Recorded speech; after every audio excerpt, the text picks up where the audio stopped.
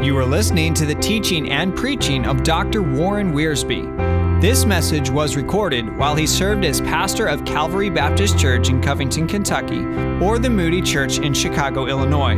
For additional resources, please visit 2prophetu.com. That's the number 2, PROPHETU.com. And now, Dr. Warren Wiersbe. We read the Word of God from two sections today, from John chapter 17, verses 1 through 5, and then 1 John chapter 5, verses 9 through 13. Reading from John chapter 17. These words spoke Jesus, and lifted up his eyes to heaven, and said, Father, the hour is come. Glorify thy Son, that thy Son also may glorify thee, as thou hast given him power over all flesh, that he should give eternal life to as many as thou hast given him. And this is life eternal, that they might know thee, the only true God, and Jesus Christ, whom thou hast sent. I have glorified thee on the earth. I have finished the work which thou gavest me to do.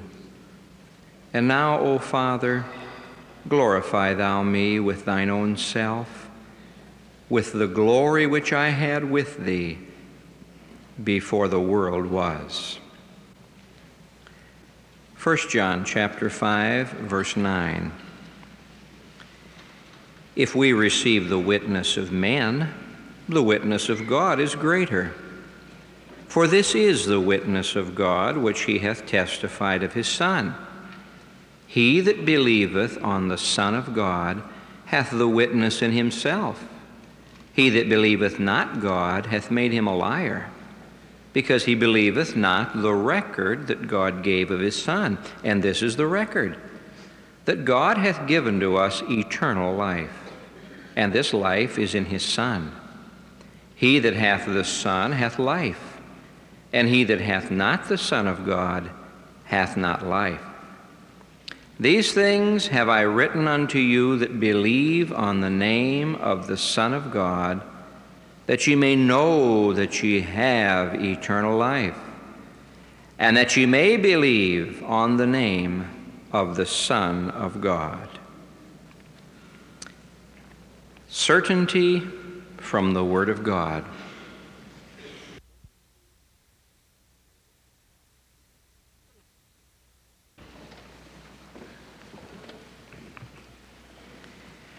Our subject is the greatest gift ever given. And the Lord does not leave us in doubt as to what this gift is, because in his high priestly prayer in John chapter 17, Jesus tells us what it is. As thou hast given him authority over all flesh, that he should give eternal life to as many as thou hast given him, and this is life eternal, that they might know thee, the only true God, and Jesus Christ, whom thou hast sent. Many of you listening to me right now have received this marvelous gift of everlasting life. I trust that you are enjoying it. I trust it's the very center of your life. I trust it's the thing that controls our lives, this greatest gift that was ever given. But alas, there are many, many people who have never received this gift. If God were charging for eternal life, I could understand why some people would not receive it. They might not be able to pay. If God were giving required works for eternal life, I can understand why many would not have it. They might not be able to work. But God is giving a gift. Graciously, lovingly, God is giving eternal life. And yet there are multitudes that have never received it. Now, when you realize the wonder and the splendor and the greatness of this gift of eternal life, you really cannot help but receive it and rejoice in it and want to share it with other people. The tragedy is we take this gift for granted. We sing about eternal life and we read about eternal life. We attend services and we give thanks to God for eternal life. But somehow it loses its splendor. For some reason it becomes drab, ordinary, and this is tragic. And so today we want to meditate on the greatness of this gift of eternal life, the greatest gift ever given. And perhaps the best way for us to recapture some of the glory, some of the splendor of this gift is to examine this gift and to notice once again the qualities that make this gift great. What are the qualities of this gift that make it the greatest gift in all the world? Well, I think there are several of them. And the first, obviously, is this. It is an eternal gift, not temporary, not passing, not some recent fad. It's an eternal gift. Thou hast given him authority over all flesh, that he should give eternal life to as many as thou hast given him. And this is life eternal. The reason this gift is so great is because it possesses the quality of eternity. It is an eternal gift. Now, all of us have received gifts that hardly lasted a week. This is one gift that lasts forever. But you must remember, eternal life is much more than just endless time. In fact, it is not endless time. It is no time at all. Eternity does not involve time. God is eternal. With God there is no beginning. With God there is no ending. C.S. Lewis said that we should picture eternity something like this. He said, get a long roll of paper. Just stretch out a roll of paper as far as you can stretch it. And then take your pen and make a little line on that roll of paper. That is time as compared to eternity. You see, everyone's going to live forever. Eternal life is more than endless life. Everyone is going to live forever. The most blatant agnostic is going to live forever. The most rampant unbeliever is going to live forever. It's appointed unto men once to die, and after this the judgment. You say, I don't know Christ as my Savior. I'm sorry you don't, but I'm telling you, you're going to live forever. But you'll be living in an endless death. Eternal life is not just quantity of time. Eternal life is quality of experience. Let me put it this way. Eternal life is not life from God. Eternal life is the life of God. When you receive Jesus Christ as your Savior, you participate in the very life of God. That's why the Apostle John writes, he that hath the Son hath life. He that hath not the Son of God hath not life. It's an eternal gift. I think it perhaps shocks people to realize that salvation is not just wiping the slate clean. If that's all it is, then the next time the slate gets dirty, we're done for. Salvation is not just washing away the dirt. If that's all it is, then the next time you get dirty, you're done for. Salvation is not just forgiving the past, because if that's the case, when you step into the present or walk into the future and disobey God, that's it. Salvation's much greater than that. When God saves you, He does wipe the record clean. When God saves you, He does wash away the stain. When God saves you, He does forgive all your trespasses. But He goes beyond that. When God saves you, He moves into you and He gives to you His own life, so that those of us who are saved are living right now in eternity. Time doesn't bother us. Change and decay all around I see. O thou that changest not, abide with me. O Lord, thou hast been our dwelling place through all generations. When you have eternal life and God abides in you and you abide in God, you're participating in eternity. Though the outward man is perishing, the inward man is being renewed day by day. Though we sense in our own bodies the ravages of time, we don't worry about that because we are participating in eternity. Our home is in heaven, eternal. Our Father is in heaven, eternal. Our Savior is in heaven, eternal. The glory that we're going to share is the eternal glory of God. This is what makes this gift so great. It is an eternal gift. You participate in that which had no beginning. You were chosen in Christ before the foundation of the world. The Lamb was slain before history ever began to be written. You're participating in that which has no ending. And right now, we are sharing in the eternal life of God.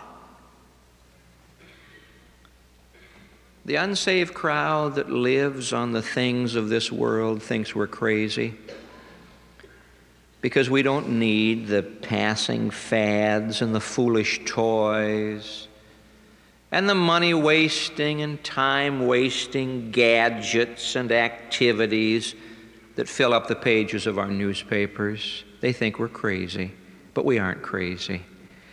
We're drinking at a well that is too deep for them. Yea, we are launched upon an ocean that's too vast for them. We have become participants in eternal life. God lives in us, and we live in God. And we share a quality of life that is so beautiful and so wonderful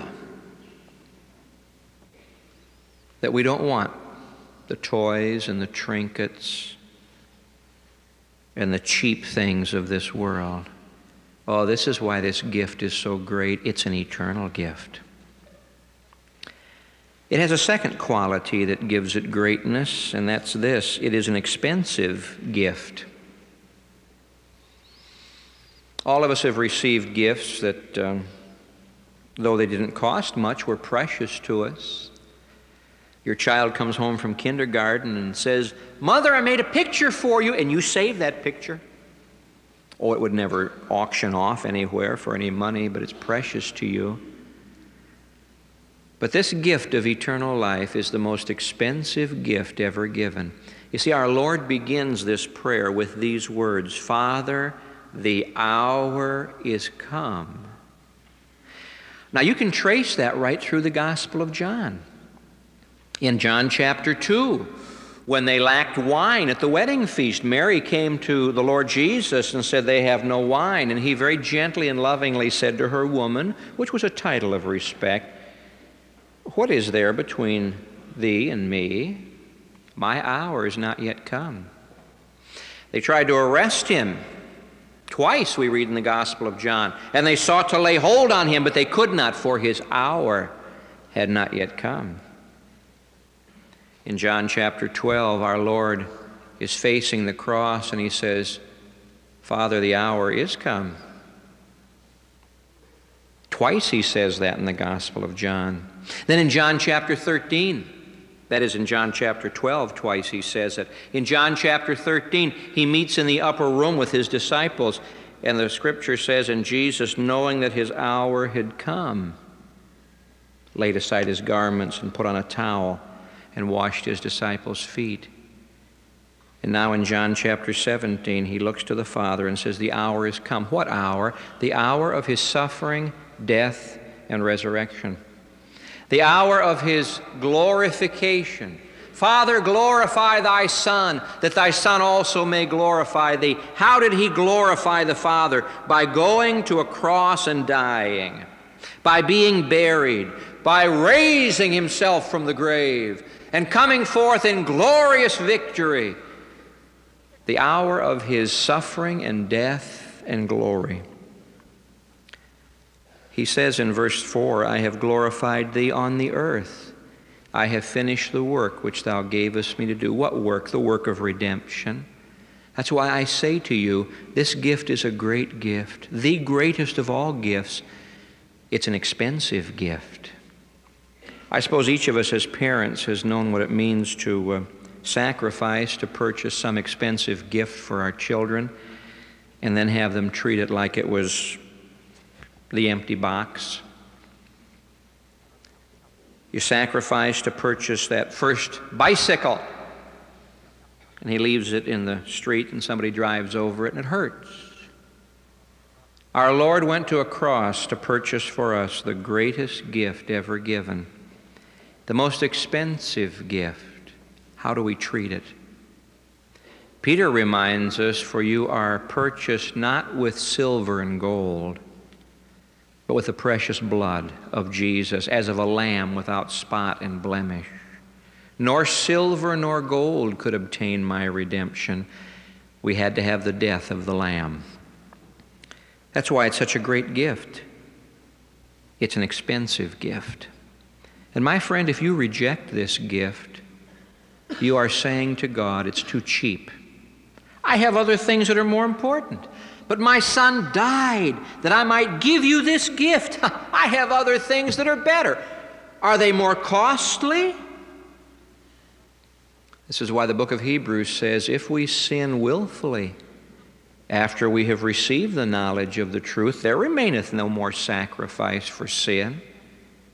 For if under the old covenant those who disobeyed received their just retribution, how much more shall those under the new covenant, who hear the word of God and despise it, despise the blood of Christ, walk on the blood of Christ, how much more shall God judge them?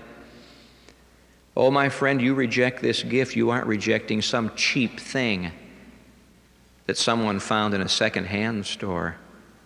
You're rejecting a gift purchased by the blood of the Son of God. It's an eternal gift. It's an expensive gift. I notice thirdly that this gift is the greatest of all gifts because it is an essential gift. It's something you have to have. Now, we've all received gifts we didn't need. Someone has defined Christmas as that time of the year when you spend money you don't have for people you don't know on gifts they don't need. And that may be true. I suppose each of us has somewhere in the house a stuffed owl that was given by somebody. And when that person comes to visit us, out from the attic comes the stuffed owl. Or in from the basement or the garage comes the moose head or that ugly vase. All of us have gifts people have given to us that embarrass us. They aren't essential. But you start talking about life, and you're talking about a necessity, not a luxury. And this is life eternal. He's talking about a gift that is absolutely essential. The whole theme of the Gospel of John is life. John tells us why he wrote the book. And many other signs did Jesus, which are not written in this book. But these are written that you might believe that Jesus is the Christ, the Son of God, and that believing you might have life through His name. Life through His name. And as you go through the Gospel of John, as though John puts a huge neon sign flashing, life, life. You go into chapter 3 and he says the only way to get this life is through birth. You must be born again. As Moses lifted up the serpent in the wilderness, even so must the Son of Man be lifted up, that whosoever believeth in him should not perish but have eternal life.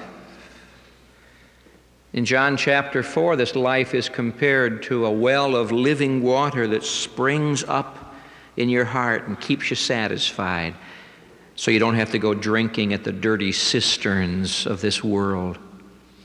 In John chapter 5, this life is compared to resurrection. He that heareth my word and believeth on him that sent me hath everlasting life, and shall not come into judgment, but is passed from death unto life. Chapter 6, this life is compared to bread. I am the bread of life. He that believeth on me shall never hunger. I am the living bread that came down from heaven, which if a man drinks of me and eats of me, he shall never die. He's the water of life. He's the bread of life. In John chapter 10, life is compared to a shepherd taking care of his sheep. Jesus said, my sheep hear my voice, and I know them, and I give unto them eternal life, and they shall never perish. Neither shall any man pluck them out of my hand. My Father which gave them me is greater than all, and no man shall pluck them out of my Father's hand. So from the beginning to the end of this book, God is talking about life.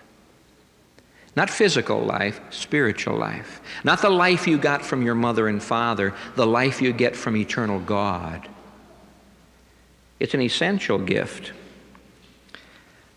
Jesus uses an interesting word in verse 2. Thou hast given him authority over all flesh. Flesh. Now, by all flesh, he means all human beings, but he could have said that. Thou hast given him authority over all people. He didn't say people. He said flesh. You know why? He was describing how weak we are. You know what you are? You're flesh. In the Bible, flesh means fallen human nature. The body is strong, the flesh is weak. Flesh can't come up with anything eternal. Peter says all flesh is as grass, and the glory of man is like the flower of the grass. Man doesn't have any eternal glory. Man is just flesh. But Jesus Christ comes and says, I know you're flesh. And flesh means death. God looked upon all flesh, and it had corrupted its way on the earth. Flesh. How amazing it is that God says to you and to me, I have something essential. I have something you need. Eternal life. You're just flesh. You keep living the way you're living, and you'll die without life, without hope. But I want to give to you eternal life. It's a birth. You must be born again. It's water that satisfies your thirst. It's resurrection power that takes you out of the graveyard of sin. It's bread that satisfies your hunger. It's an essential gift. My friend, you may have been listening to the preaching of the Word of God week after week and year after year, and you've rejected this gift. You know what you're saying? You're saying, I don't need it. But my Bible says you do need it. You must be born again. It is an eternal gift. If you want to have eternal life instead of eternal death, you have to receive this gift. Oh, you're going to live forever. Somewhere. Either in the presence of God, in the glory of eternal life, or away from the presence of God, in the tragedy of eternal death.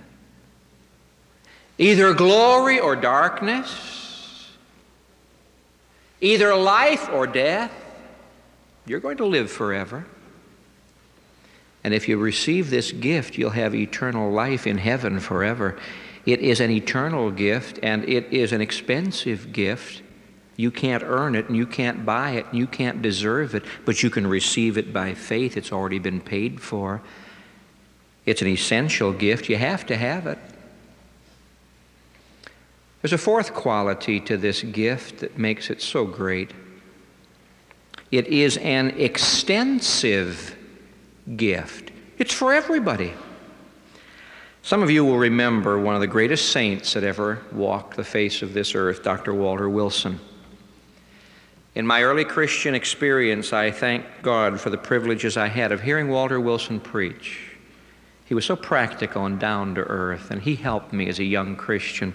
I never will forget a sermon he preached about John 3:16. God so loved the world that he gave. And Dr. Wilson put it so beautifully, I just want to share it with you. He said, suppose you had to buy a gift for everybody in the world. One gift for everybody. What would you buy? Is there any one gift that everybody would need? We'll say, buy them a book. Everybody can't read. Some people are blind.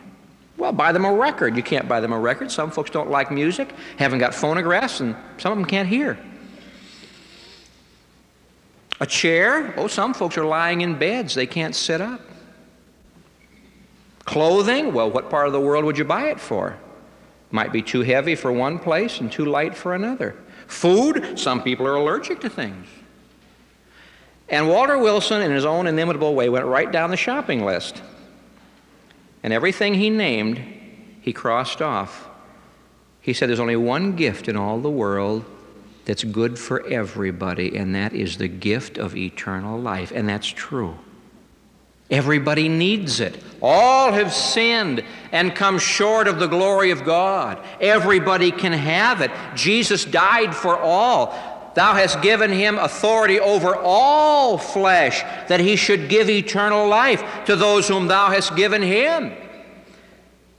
You have here the sovereignty of God and the responsibility of man. Do all need salvation? Yes. Did Christ die for all? Yes. Can all be saved? Yes. Will all be saved? No.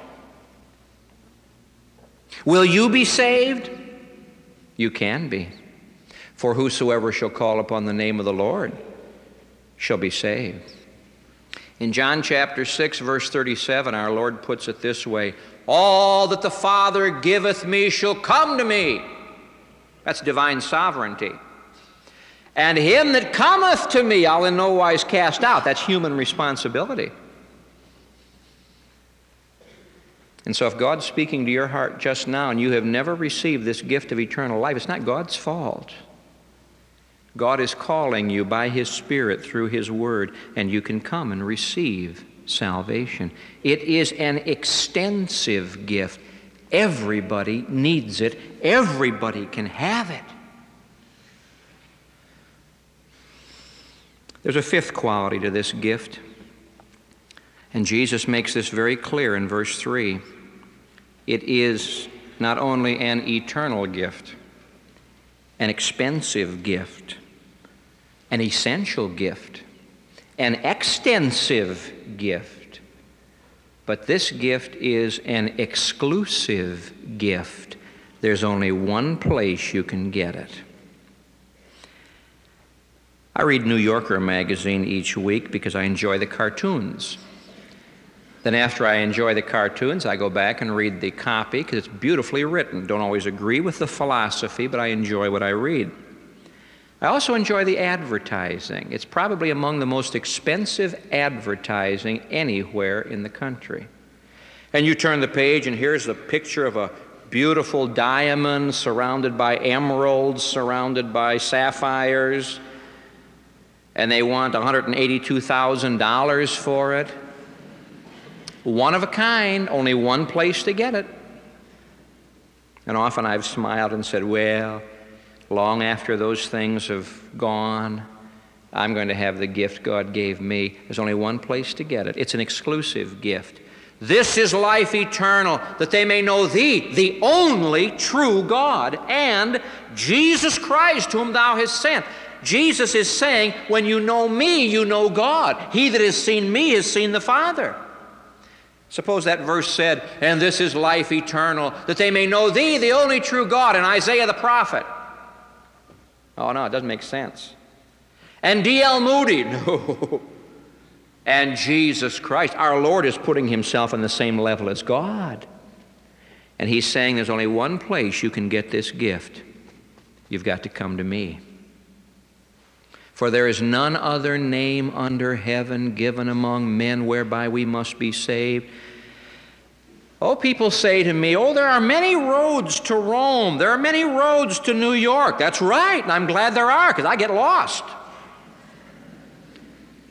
But there's only one road to heaven. Jesus said, I am the way, the truth, and the life. No man comes to the Father but by me. How exclusive can you get? And people look at us and say, well, you Christians are so exclusive. That's right. We know the only true God. Every other God is a false God. Every other Savior is a false Savior. Every other way of salvation is a false way of salvation.